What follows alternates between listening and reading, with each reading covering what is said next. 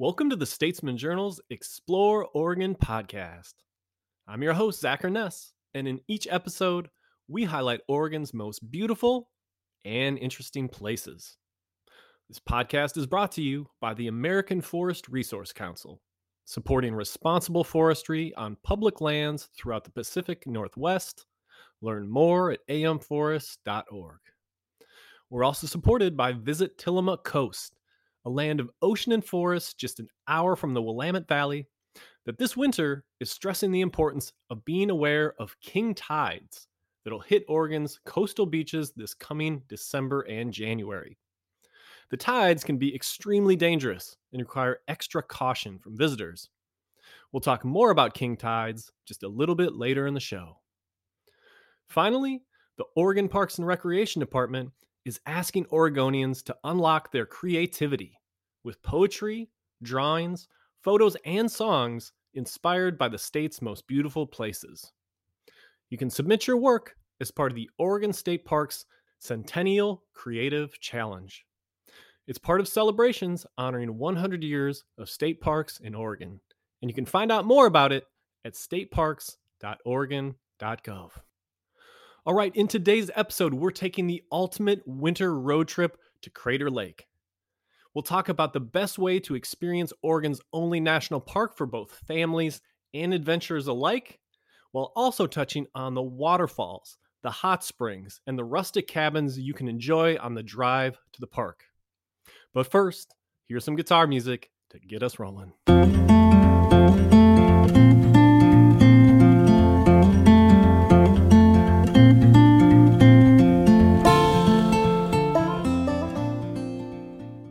All right, well, today is going to be a special episode because we're headed to the most beautiful place in Oregon, and that is Crater Lake National Park during winter. The deepest lake in the United States is transformed into a white wonderland during the year's coldest months by 42 feet of annual snowfall. In summer, Oregon's only national park can be a busy place of cars and lines and crowds. But in winter, it's almost silent, where you can snowshoe or ski along the volcanic caldera above that famous sapphire water, and the only thing you hear is the crunch of snow or the call of wildlife. It's a place you can have a mild or a wild experience, including ranger-guided snowshoe trips, a wilderness-style snow camping adventure, or just sipping a hot beverage while enjoying a view of the lake from indoors. In short, Crater Lake offers one of the best winter adventures in Oregon, one that works for families with kids or those seeking a multi-day wilderness adventure. But there's something else to know about a road trip to Crater Lake, and that's the fact that you can do much more than just drive straight to the park.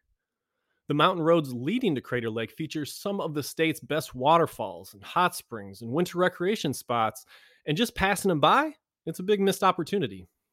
In this podcast, we're going to break down everything. We'll talk with a ranger about the best ways to experience Crater Lake in the winter and break down finding the right base camp for you. We're also going to focus on making the most out of your drive to and from the park on one grand loop that'll include stops in the North Umpqua Canyon and the Willamette Pass Winter Recreation Area. You'll leave this podcast with way more information than you could possibly need. So naturally, feel free to pick and choose from this menu of Oregon outdoor options, all centered around Oregon's crown jewel of a lake.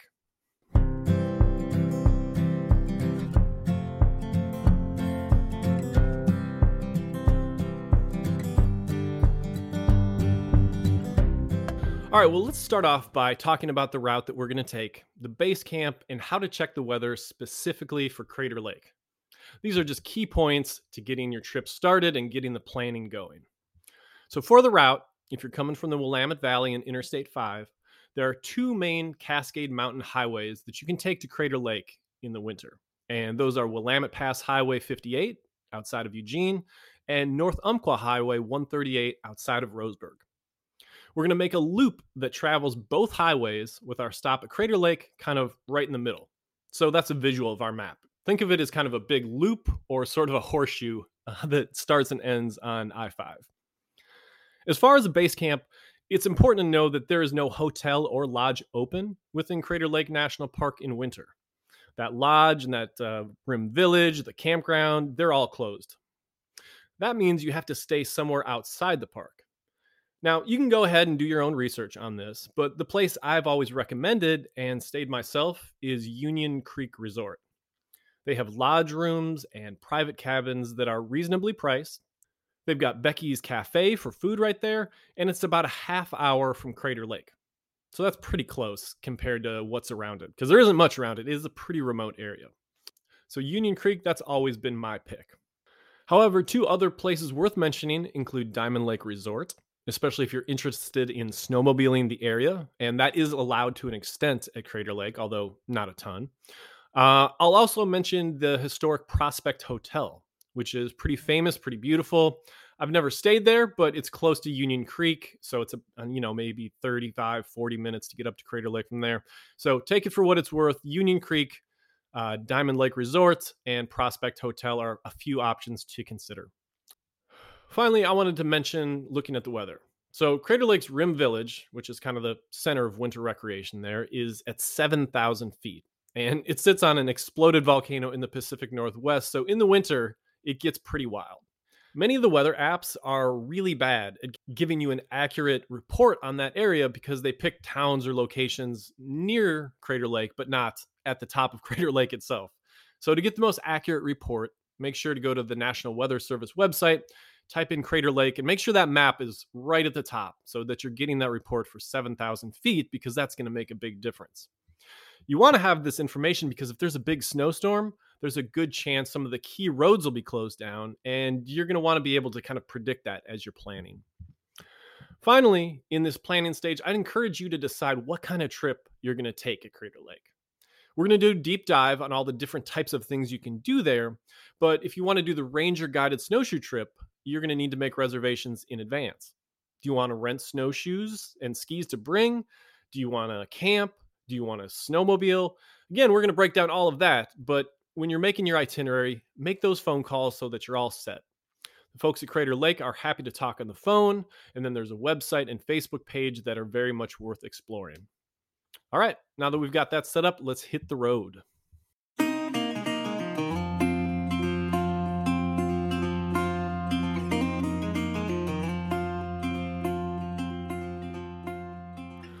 All right, so to get started on our epic Crater Lake winter road trip, we're going to start by talking about the drive there.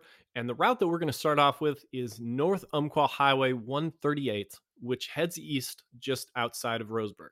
Now, if you are coming from the Willamette Valley, this route does add about 10 minutes to the overall drive, but the trip we're talking about isn't about speed. In this case, we're talking about waterfalls and hot springs. So Highway 138 follows the North Umpqua River, which is one of the most beautiful rivers in the state and just a fantastic recreation area if you've never been. There's legendary mountain biking on the North Umpqua Trail. There's amazing fly fishing on the river, and there's really fun whitewater rafting and kayaking. I spent a lot of time in this area in my early outdoor reporting years, and it's fantastic. And if you've never been there, highly recommend a trip, especially in the summer. But in winter, and just about any time really, the main attraction is waterfalls. The North Umpqua Canyon is a little bit like a Southern Oregon version of the Columbia River Gorge in that it has these amazing waterfalls that you can find in really short trails that are just off the highway. There's a great map to the waterfalls in this area. There's something like 16 different waterfalls that they highlight, and you can find that guide by just Googling North Umpqua Waterfall Guide. It's called like the Canyon of Thundering Waters. And it's a nice PDF that has maps and stuff like that. But I'm going to highlight a few waterfalls that are very easy to access, kind of starting closest to Roseburg and Glide and then heading up towards Crater Lake. So the first waterfalls you usually come across include Fall Creek Falls and Susan Creek Falls. Both were big favorites of mine back in the day, but I do have to mention that they were burned pretty severely by the 2020 Archie Creek fire. Both hikes have reopened, and hopefully they've started to regenerate, get some of that green back, and they're really beautiful waterfalls. But if you want to hike a fantastic waterfall that was unburned, I'd head to Glide, turn south a little bit, and opt for Wolf Creek Falls. It's just a short side trip off Highway 138, not very far at all, and it's just a beautiful and lush 2.6-mile hike to a 70-foot waterfall. Okay, so continuing up the road just a little ways further, you get out of the burn zone and you come to what are probably the two most scenic waterfalls of the North Umpqua. And the interesting thing is that they really couldn't be any more different. You'll definitely want to stop at these no matter what. And the first one is Watson Falls, which is a 293-foot frozen rope of a waterfall. And then Toketee Falls, a powerful waterfall that blasts into this big amphitheater of columnar basalt. Both are really easy to reach right off the highway. And again, they're both around like 1 mile of hiking. So the common theme with these waterfalls is they're all pretty short and pretty sweet. Watson Falls is probably the better hike, and it's my favorite waterfall personally. But many people consider Toketee, which is a double-tiered cascade that's about 100 feet, to be the most scenic. I would highly recommend just hitting both of them. It doesn't take very long, and they're both worth it. But if you want to imagine something crazy when you're visiting Toketee, it's that extreme whitewater kayakers have actually gone off it a couple times. And the first person to run it was an Oregon native named Chris Korbulik. He was actually one of the first people I interviewed as an outdoor reporter. So just a fun little nugget right there. If you're sitting on the little ledge overlooking the waterfall and you're just like, wow, a guy went over that on a kayak. Yeah, it happened. And you can find pictures online. We do have to keep moving a little bit. And so I want to get to the hot springs portion of our journey. And the hot springs in question in this area are Umpqua Hot Springs. Now, it's an interesting place. There's about a quarter-mile hike from the trailhead to these pools that sit right above the North Umpqua River. In winter, a gate sometimes closes on the road, turning it into a trip that you can, ski or snowshoe or just, hike in your boots about 1.5 miles to get to the hot springs. I've never got to do that during the winter, but it sounds like a lot of fun to travel there when the snow gets low enough. Doesn't happen that often, but it does sometimes. Sounds great. The Umpqua Hot Springs do have a bit of a reputation. I think it's fair to say that they might be the most beautiful hot springs in Oregon, just like the way the pools sit above the river. It's really cool. At the same time, there is a pretty good chance you'll encounter some naked hippies. Very likely people smoking weed and drinking. It can be a pretty wild place. But they have taken some actions to clean it up, including banning camping in the area. I've heard that it's, started to shake that reputation a little bit. But, if you're going there with kids, just keep that in mind. You're probably fine, but it's definitely an interesting place. One other fun note is that Umpqua Hot Springs shares a trailhead with another beautiful hike that you might want to take, and that is the Dread and Terror section of the North Umpqua Trail. It's such a fun name, Dread and Terror. But actually, there's nothing dreadful or terrible about it, and it actually got that name because 2 rangers were up there, and they thought that it would be a really awful place to fight wildfires because of the impenetrable thickets of thorn bush that blankets the area. So that's where the name comes from. It's kind of anticlimactic, but yeah. I could definitely talk more about the North Umpqua, but to get all the updated information, I'd call the Toketee Ranger Station, which is part of Umpqua National Forest. You can get all the information about whether the gate is down to the hot springs, whether the trails are open and stuff like that. You can find that number pretty easily online. If you're up for it, there are a few places to stay the night in the North Umpqua Canyon during winter. But we've got to keep moving forward so that we actually get to our destination. Okay, so we made it down I-5. We've had some fun in the North Umpqua Canyon, and now Highway 38 is going to spit us out around Mount Thielsen and Diamond Lake. In the summer, the north entrance to Crater Lake is right there, but in winter, it's closed up. If you're staying at Diamond Lake Resort, hey, you're here. If you're continuing to Union Creek or Prospect, it's another 30 to 40 minutes down Highway 230. You'll drive past some more great snow parks, some winter recreation spots, but look, we've dallied long enough. It's time to get our butts up to Crater Lake. To that end, we're going to take a break here to hear from our first sponsor. When we return, we're going to be joined by the Crater Lake Ranger, who's going to talk about all the different ways to experience Crater Lake in the winter. So that'll be coming up when we return.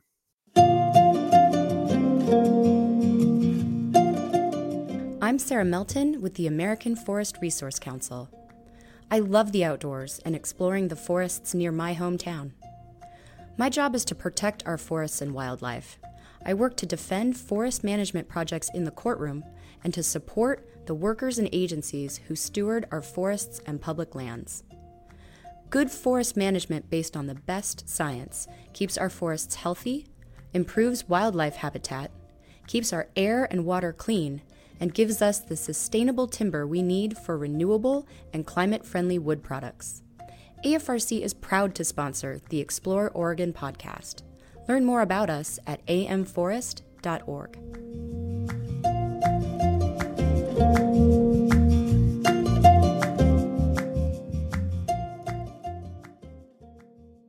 All right, well, to talk about what it's like up at Crater Lake during the winter and everything you need to know about a trip there, we're joined today by Marcia McCabe, Chief of Interpretation and Public Information at Crater Lake. Hey, Marcia, thanks for taking some time. Hey, Zach, thanks. It's great to be here. Okay, so first off, how would you describe the difference of visiting Crater Lake in the winter as opposed to the summer? I mean, both visually and in terms of the experience that you get up there, what's different during the cold months of the year? Well, we often say it's like two different parks because the experience is so different. In the wintertime, we're covered with a blanket of snow. It's truly a winter wonderland. And a lot of the places that you have access to in the summertime are not available to you, but it's still a very, very worthwhile experience. The road around Rim Drive is covered in snow and turns into a ski trail or snowshoe trail. The North Entrance Road becomes a snowmobile route.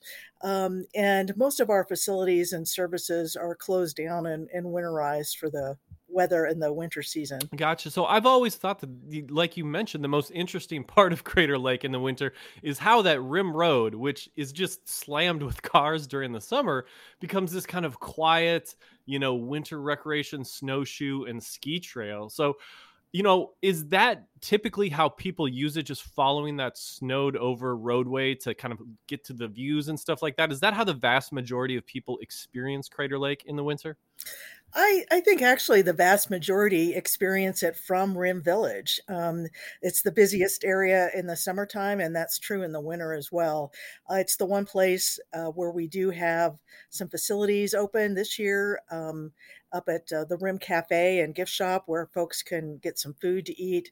But it's also at that location you can get indoor accessible viewing of the lake, which is difficult at other spots along the rim because you can take an elevator up to the second floor and look out and see the view.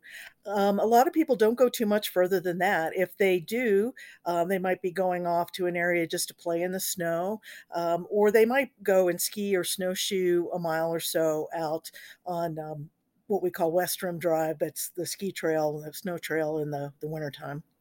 Okay, well, I wanted to dig into that a little bit because, I've been to Crater Lake in the winter a number of times, but I'm always excited to get out on that rim drive. Maybe I'm going snow camping or something. But what you're saying is that a lot of people just drive to the Rim Village, maybe park there, head up there, like get some food. You can see the lake up there, and so it's kind of a more touristy, like laid back experience. It sounds like. Yeah, definitely. We certainly have people that come up here and do some cross-country skiing and some snowshoeing as well. But I don't think that's everybody. But a lot of folks like to come up and just find a spot to play in the snow. Some years we're the only place with a lot of snow to experience, and so people just want to come up and enjoy that. Let's see. I know that this varies based on snowfall and conditions, but you kind of talked about those two different seasons. So, what do you consider your winter season up there? Again, I know it's going to vary based on snow and what the season brings, but in other words, like when is the snow the primary driver, and when is it kind of that summer season? Like ballpark, where is that split? Well, it's true though we can get snow any month of the year, but we do say probably November through May. We have a hard closure on Rim Drive on November 1st, and that gives, in order to give our maintenance crews time to take down the signs and get everything prepared. Some years, like this year, we have to close it before that if we get a significant amount of snow. So we can get a fair amount of snow in October, but we can also be snow free in October. But definitely starting in November, we're in winter mode. And truly, we have a lot of snow on the ground, usually through May and sometimes even into June. Once we hit May, usually the roads are clear and bare. There's just the big banks of snow on either side of the road and up here at park headquarters. But at that point, we're starting to dig out and get access to the campground and our other facilities and services, and things start opening up kind of mid to late May and then, early to mid June. Okay. Well, when you arrive in the winter, you got to take that kind of southern entrance. You can't go in through the north side unless you're on a snowmobile. So when you come up through that southern entrance, take me through your options as you enter the park. As you kind of drive through there, where can you check in and get information? How high can you drive? And kind of just take me through that access points as you get from down by Union Creek and then up to Rim Village. Sure, you can either come in from the west or from the south. So you can come up from the Union Creek area or also from the Fort Klamath area on Highway 62.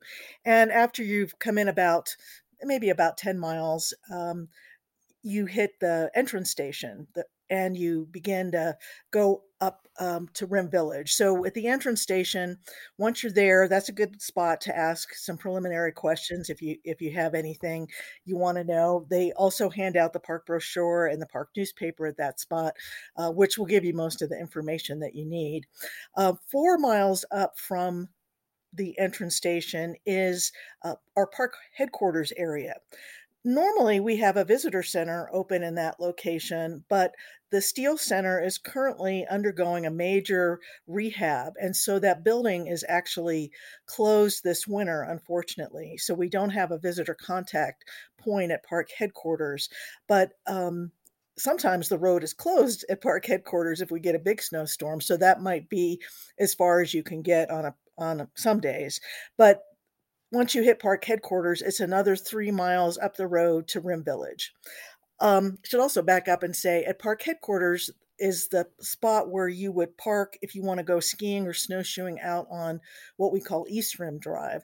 And a lot of folks take advantage of that. But the rest then will go up to Rim Village, where they can go off on West Rim Drive or experience the snow and in the Rim Village area. Okay, so since park headquarters is closed right now, what's the best way? If you're planning a trip, is it best to just call ahead and get those questions answered in advance? Is there a contact at the park itself at this point that you can do? Take me through that. Sure. So there's a couple different options. One is you can definitely call us and ask questions. We staff a phone from 10 in the morning till 4 in the afternoon, 7 days a week mostly. And if we're on another call or we're tied up with something else, we'll definitely call you back. And I can give you that phone number later if you like. I would also recommend checking out our park website. We put a lot of information up there for folks to help plan their visit. And there's also, if you haven't discovered this already, there's a new great National Park Service app that you can download on your phone. It's good for all national parks, but you can go and pick Crater Lake and get the specific information for Crater Lake on that app. The one other point where we'll have some staffing, at least on the weekends, is up at the Rim Cafe. It's a 2-story building. And as I mentioned, up on the second floor, you have viewing of the lake, which is great for folks that don't want to climb out on the snowbank to see it. But we also try to have what we call the winter rim desk up there, which the Friends of Crater Lake help us staff on the weekends to provide information to visitors. And sometimes I'm able to have my full-time volunteers or staff up there to help folks as well. So, and even if you don't have a person up there, it's another spot to get some information about the park. So this is a really simple, fast question here, but is there food and lodging available, and to what extent? Well, there's definitely food when you can get to the rim. I have to caution that because there are times we just got out of one of them where we had this big snowstorm over a period of several days. And when that happens, it takes a while to clear things out, clear out the roads and make it safe to drive and to go and explore. So when that happens, the road to Rim Village is closed. And if the road to Rim Village is closed, you can't get there. The cafe and gift shop is not open when that's the case. So in those conditions, you'd have to bring your own food. When the road to the Rim is open, which we hope is most of the time, the Rim Cafe is open from 10 to 5 daily. And they have grab and go food. And I think from 10 to 3 or 4, they even have some hot food available as well, like soup or hot dogs or things like that. So on a nice sunny day like this, when the road to the rim is open, definitely food. Lodging, you're going to have to find lodging outside of the park in one of the nearby communities. The Crater Lake Lodge is only open from mid May till mid October, so it's closed down. And the Mazama Village is also closed down as of the end of September, and that won't open up again until probably late May or June. Okay. Well, all right. So let's get into kind of the trips that you can take there. Now, it sounds like there's kind of three different specific ways that you could do Crater Lake in the winter. The one you kind of mentioned was, just heading to the Rim Village, getting a view, maybe playing around in the snow, and that's kind of it. You can take in the beauty and throw a snowball at your kids, and that's about it. And then there's kind of a day trip, and then there's an overnight adventure. So those are kind of three distinct things that stick out. So for day trips, I know the ranger guided snowshoe trips are always pretty popular. So can you talk about what that looks like? Sure. Yeah, we're excited to be able to offer ranger guided snowshoe hikes again this year. We had to have a break during COVID, so we haven't had them since early 2020. So we're really excited to start that program up again. To go on a snowshoe walk, because they are so popular, we do ask that you make a reservation in advance. There's no charge other than the entrance fee that you have to pay to get into the park, but you call up, make a reservation, make sure we've got spot on our hikes, and then we can tell you, kind of what you need to know, where to go, safety information, how to dress. Because sometimes the days are beautiful and sunny, and sometimes it's snowing sideways. So you have to be prepared for kind of all conditions. And then once we give you that information, you show up by 12:30 on the day of the hike. Although we don't have a visitor center at park headquarters, we are going to be able to check folks in at our administration building and just make sure that they've arrived and know where to go. In the event that the road to the rim is closed, we do the snowshoe hikes at park headquarters. But when the road to the rim is open, we definitely go up and go into the area that in the summertime is what we call Picnic Hill. It's a picnic area, but in the wintertime, it becomes a beautiful winter wonderland to explore on snowshoes. We also provide snowshoes free of charge for the visitors. And we ask the participants be at least 8 years of age, because it can be really tough moving through the snow if it's snowed recently and hasn't been packed down yet. And we have snowshoes for kids, but not really little kids. So what does the ranger guided snowshoe trip typically entail? So, I mean, how far are you going? Are you with a ranger the whole time who's kind of telling you about the geology and ecology and stuff like that? Paint me a little picture. Sure, definitely. You're with a ranger the whole time.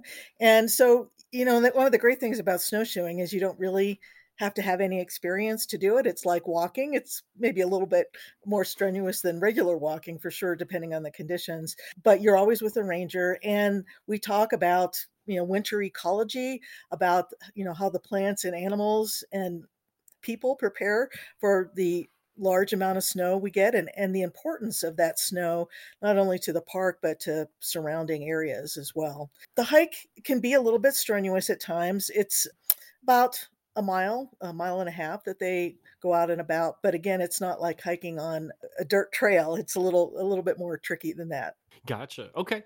And so, the ranger guided option is one really good one, especially if it's your first time going up there. You don't have a lot of experience in the winter, backcountry.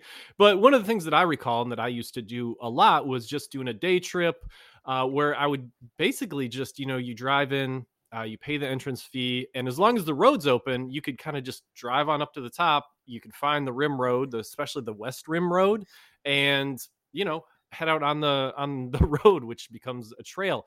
Is that a normal way of doing it? What are the other ways you could do it if you're doing a day trip, but you're not doing the ranger guided option? Sure. Definitely heading out on West Rim Drive is a great way to go.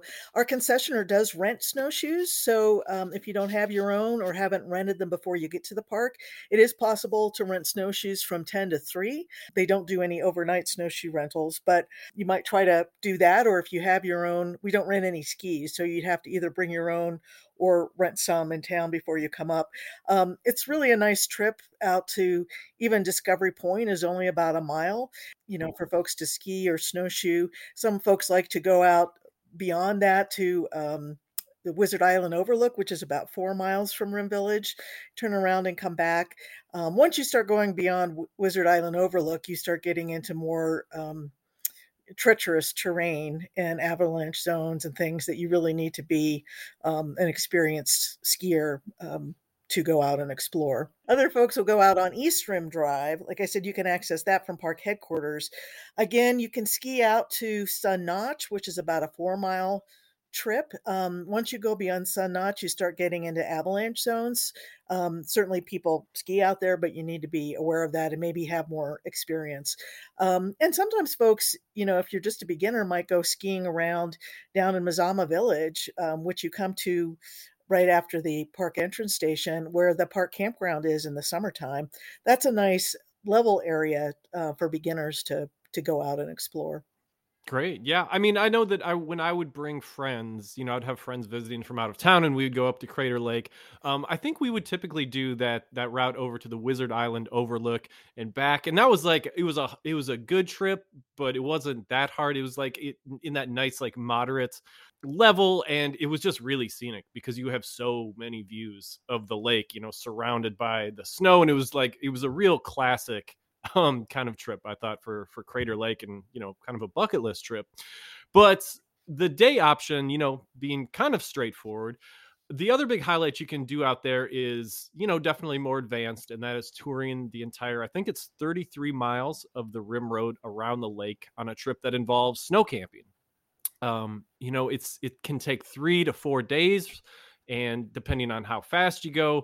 But that big highlight there is that you can camp with a view of the lake in the snow. Now, I did this a number of years ago. It's a real bucket list trip, but it's also a big undertaking. So to start, you need to get a permit. You need to check in with a ranger, correct, Marcia? So how do you make that happen if you're going to do this much more intensive trip? Yeah, you're right. It requires a lot more planning. You have to check in with our backcountry office, which is located at park headquarters. They're open from 8 to 4 daily, but you have to check in with them in person to get a permit. They're going to want to know where you're going, what your trip plans are, what kind of equipment you have, if you're adequately prepared, when you hope to be back, if you have emergency contact information, because backcountry camping in the winter is a whole different thing than backcountry camping in the summertime. So there are a lot of safety issues and precautions that you need to take and that we want to make sure that you're aware of. Okay, now basically, the way that I did it was you just follow the rim road, and there are, like you talked about, there's hazards and stuff like that. But the big part of it is making camp, in the snow. And so I think the big question here is when you're talking to visitors about this, how close or how do you tell them to interact with that rim of Crater Lake? Because it's great to have that view. You can watch the sunrise, the sunset. It's really a once in a lifetime opportunity. But what do you advise on picking those campsites and how to deal with that snow camping near the rim? Sure. Good question. One of the things you need to make sure you do, as in the summertime too, you need to be out of sight of the trail. And in this case, the trail is the rim road, right? That you're skiing on. And you need to be out of sight of other campers that might be in the area. And this is in an effort to help everybody have, more solitude, a more wilderness experience. You also need to be really, really careful anytime you're around the rim, whether it's in Rim Village or whether you're skiing the whole 33 miles. We have these things known as snow cornices that form when the wind blows the snow. It'll blow it out over the edge, but because it's cold and it freezes, it doesn't necessarily, go into the caldera. It forms these cornices. So if you and you can't necessarily tell where they are. So you could potentially walk out on a cornice and there's nothing underneath, and your weight would cause that cornice to collapse, and then you're falling into the caldera. Um, and that's not a good thing. So you really, really need to be careful and never get too close to the edge, no matter where you are in the park. In Rim Village, there's a rope line in a lot of places. Stay behind the rope line. But when you're out in the backcountry, of course, there's none of those safety and warning things. So please don't get too close to the edge. I think you're required to camp at least 100 feet away from the edge. So that should put you Mhm. in a safe spot as well.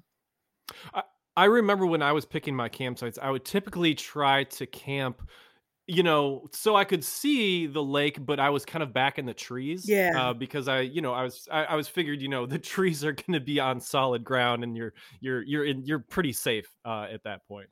Yeah, and the trees give you some protection from the wind and the elements Hmm. too. Okay. So, any other potential hazards that you want to? I mean, anybody who's going to do that backcountry trip, do all 33 miles, they're going to talk to a ranger. They're gonna get that figured out. But any things that you would highlight for people thinking about it, like you mentioned avalanches. There's also weather. So, can you kind of address that as far as if you're planning to be out there for a few nights, how should you think about those two things? Yeah, that's a good question. So we definitely have avalanche zones in the park.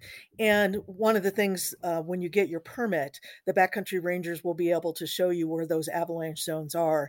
Anybody who's planning to do the whole trip around the rim and even, maybe shorter day trips, it's good to have avalanche beacons and know how to use them. But also the weather, that's a really good point. It can be a beautiful sunny day one day and we can have a big storm coming in the next, so you need to make sure you're aware of the weather forecast. Not that things can't always change, but knowing what the forecast is really important in trying to decide when you're going to make that trip that takes about 3 to 4 days.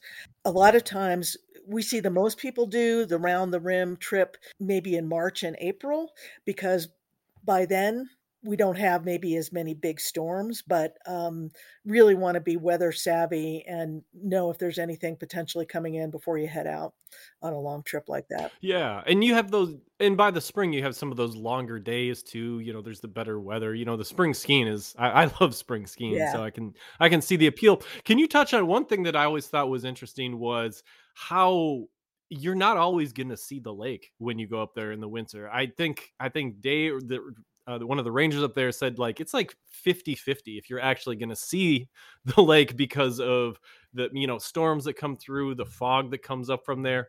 So I mean, how often like are you actually going to see the lake? And I mean, it would be a bummer to go up there and not be able to see it. Right, exactly. Well, one thing you can do, we do have webcams in the park.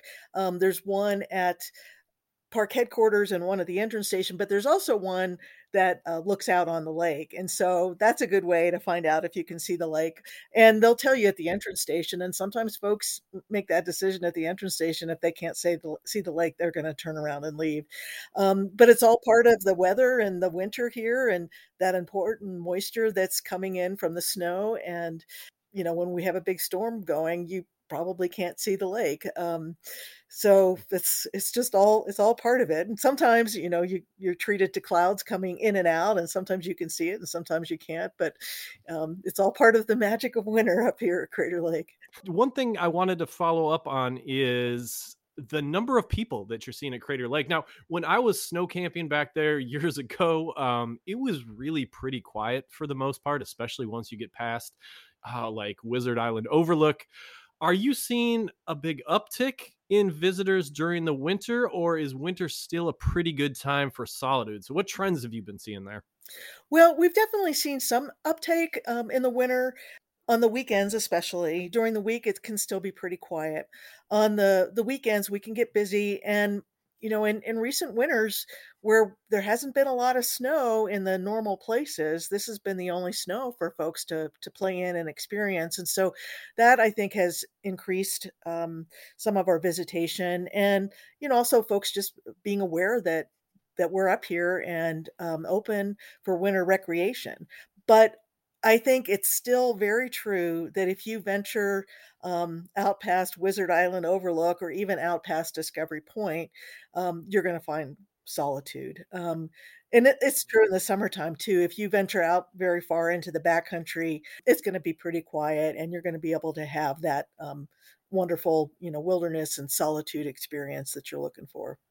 All right. Well, anything else people should know about traveling to Crater Lake in winter that we didn't touch on? Well, I think we should talk a little bit about the roads and driving on the roads. We have Hmm. awesome plow operators that work from 4 in the morning till 8 at night to try to keep our roads open and plowed and safe. So, they are in good winter condition, but the roads are usually snow packed and icy even when they're plowed. And if there's a storm coming in, we can get, several inches of snow an hour, and sometimes the plows can't keep up with that. And those are the times often when we close the road to Rim Village. But, the road may be narrow during a snowstorm, maybe only a lane and a half, and it might also, have an inch or two of snow on it. So Oregon has regulations about snow zones. Crater Lake is definitely a snow zone, and we follow all the Oregon Department of Transportation regulations. And snow zones mean that the chains or traction tires are required. And it might be that you get to the entrance station and you don't have chains or traction tires, and you might get turned around because it's not safe for you to proceed. The other thing is, if you do venture out skiing or snowshoeing when you're out, a mile or more from the Rim Village area, know that if you get yourself in trouble, if you are injured or have problems, it's going to be a while before help can get to you. We do have a ski patrol, and we have our law enforcement and rescue, search and rescue rangers, and other folks that we can call on from the local communities. But we're a ways from town, and that's part of the magic about being up here, is that you're really out and having a winter wilderness experience. But you need to know that you need to be prepared so that you can self-rescue and take care of yourself until help can make it to you. Yeah, and that sticks out because that was always my favorite thing, and still is my favorite thing about Crater Lake in the winter. In the summer, there's usually a lot of people around, and there's families, and all the stuff going on. There's a lot of hustle and bustle. But in the winter, you get out there, and it feels like you're in the middle of nowhere in some places, except you have a view of what's probably the most beautiful lake in the United States, if not the world, and it's just a really amazing experience. So, all right, I've been talking with Marcia McCabe, the Chief of Interpretation and Public Information at Crater Lake. Thanks so much for doing this, Marcia. Thanks, Zach. It's been great to talk with you.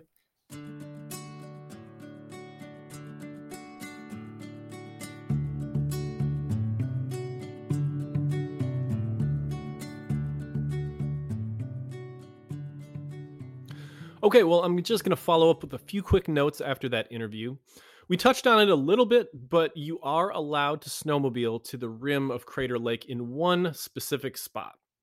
Now, you can rent a snowmobile from Diamond Lake Resort and then follow a pretty straightforward route into Crater Lake following the north entrance road, and then it takes you to the rim of the lake. You're not allowed to snowmobile around the lake on that rim road. That's only for non-motorized. So it really just comes to this one spot. Still, I've done it, and if you like snowmobiling, it's a lot of fun. All right, we're going to take one more break to hear from our sponsors. When we return, we're going to talk about the return journey from Crater Lake and all the fun stuff that you can do along Willamette Highway 58, including Mora Hot Springs, a downhill ski area, or snowshoeing to a giant frozen waterfall. So that's when we return.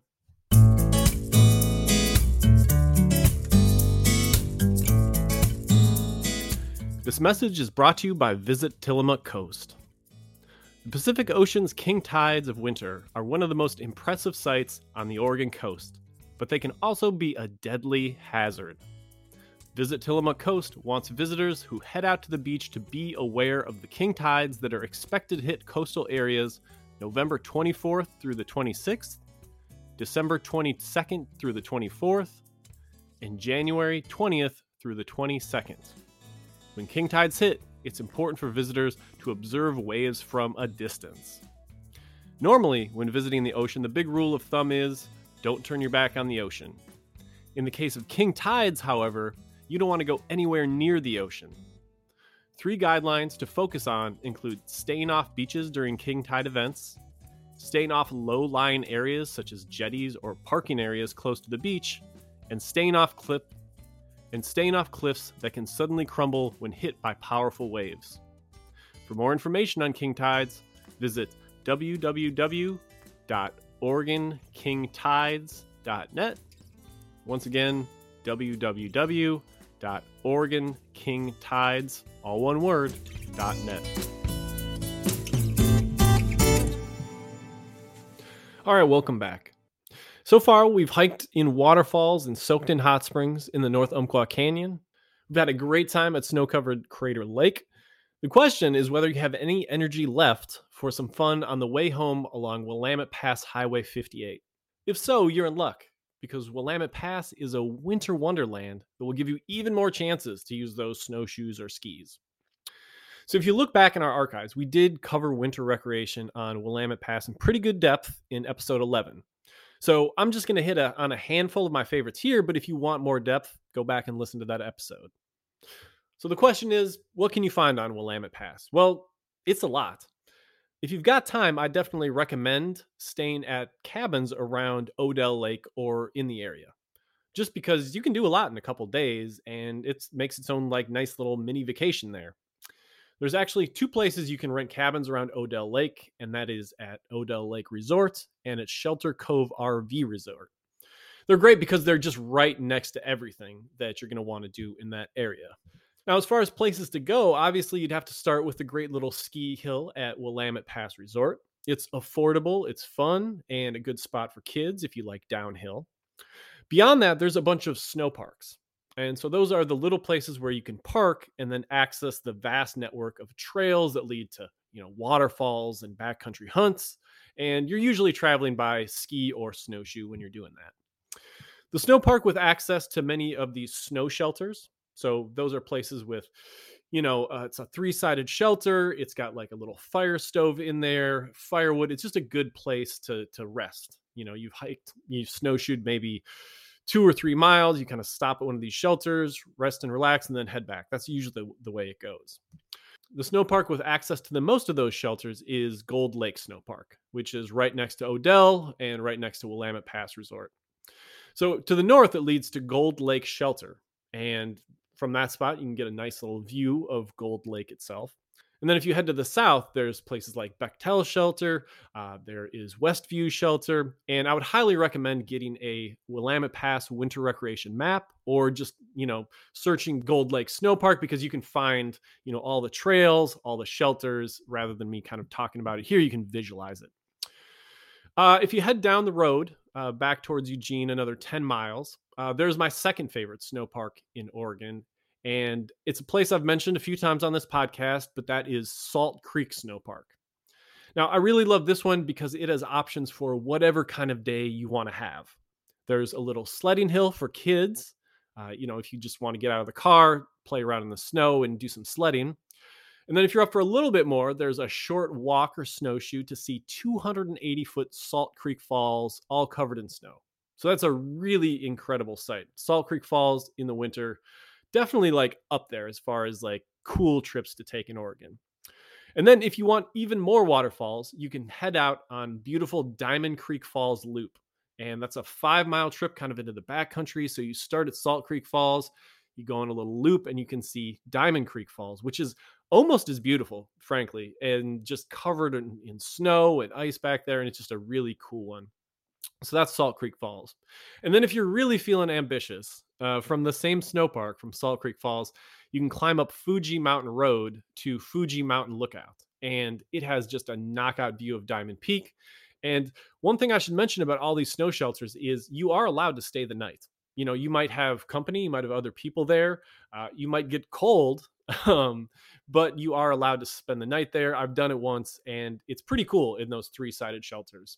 There's also a couple that are totally enclosed. Those are a little bit warmer, but if you're going to do that, do some research and figure it out. So after this long journey, after the waterfalls at the North Umpqua, the snowshoeing, skiing at Crater Lake, and now all this stuff on Willamette Pass, there's only one way that you got to wrap up the whole adventure, and that's with a stop at McCready Hot Springs. It's just down Highway 58 heading back towards Eugene. Now, there's a little day use area for McCready, but that's actually the wrong place to access the hot springs. So poke around on the internet, do some searching for McCready Hot Springs. It's really easy to find the secret little entrance that gets you over to the rock pools where, you're in the hot springs right along the river. So, wow. Okay, that was a ton of information all thrown at you at once, but hopefully this stoked some ideas for getting the most out of a winter adventure to Crater Lake. I guess if you leave this with anything, it's that there is so much more to a road trip to Crater Lake than just going to Crater Lake.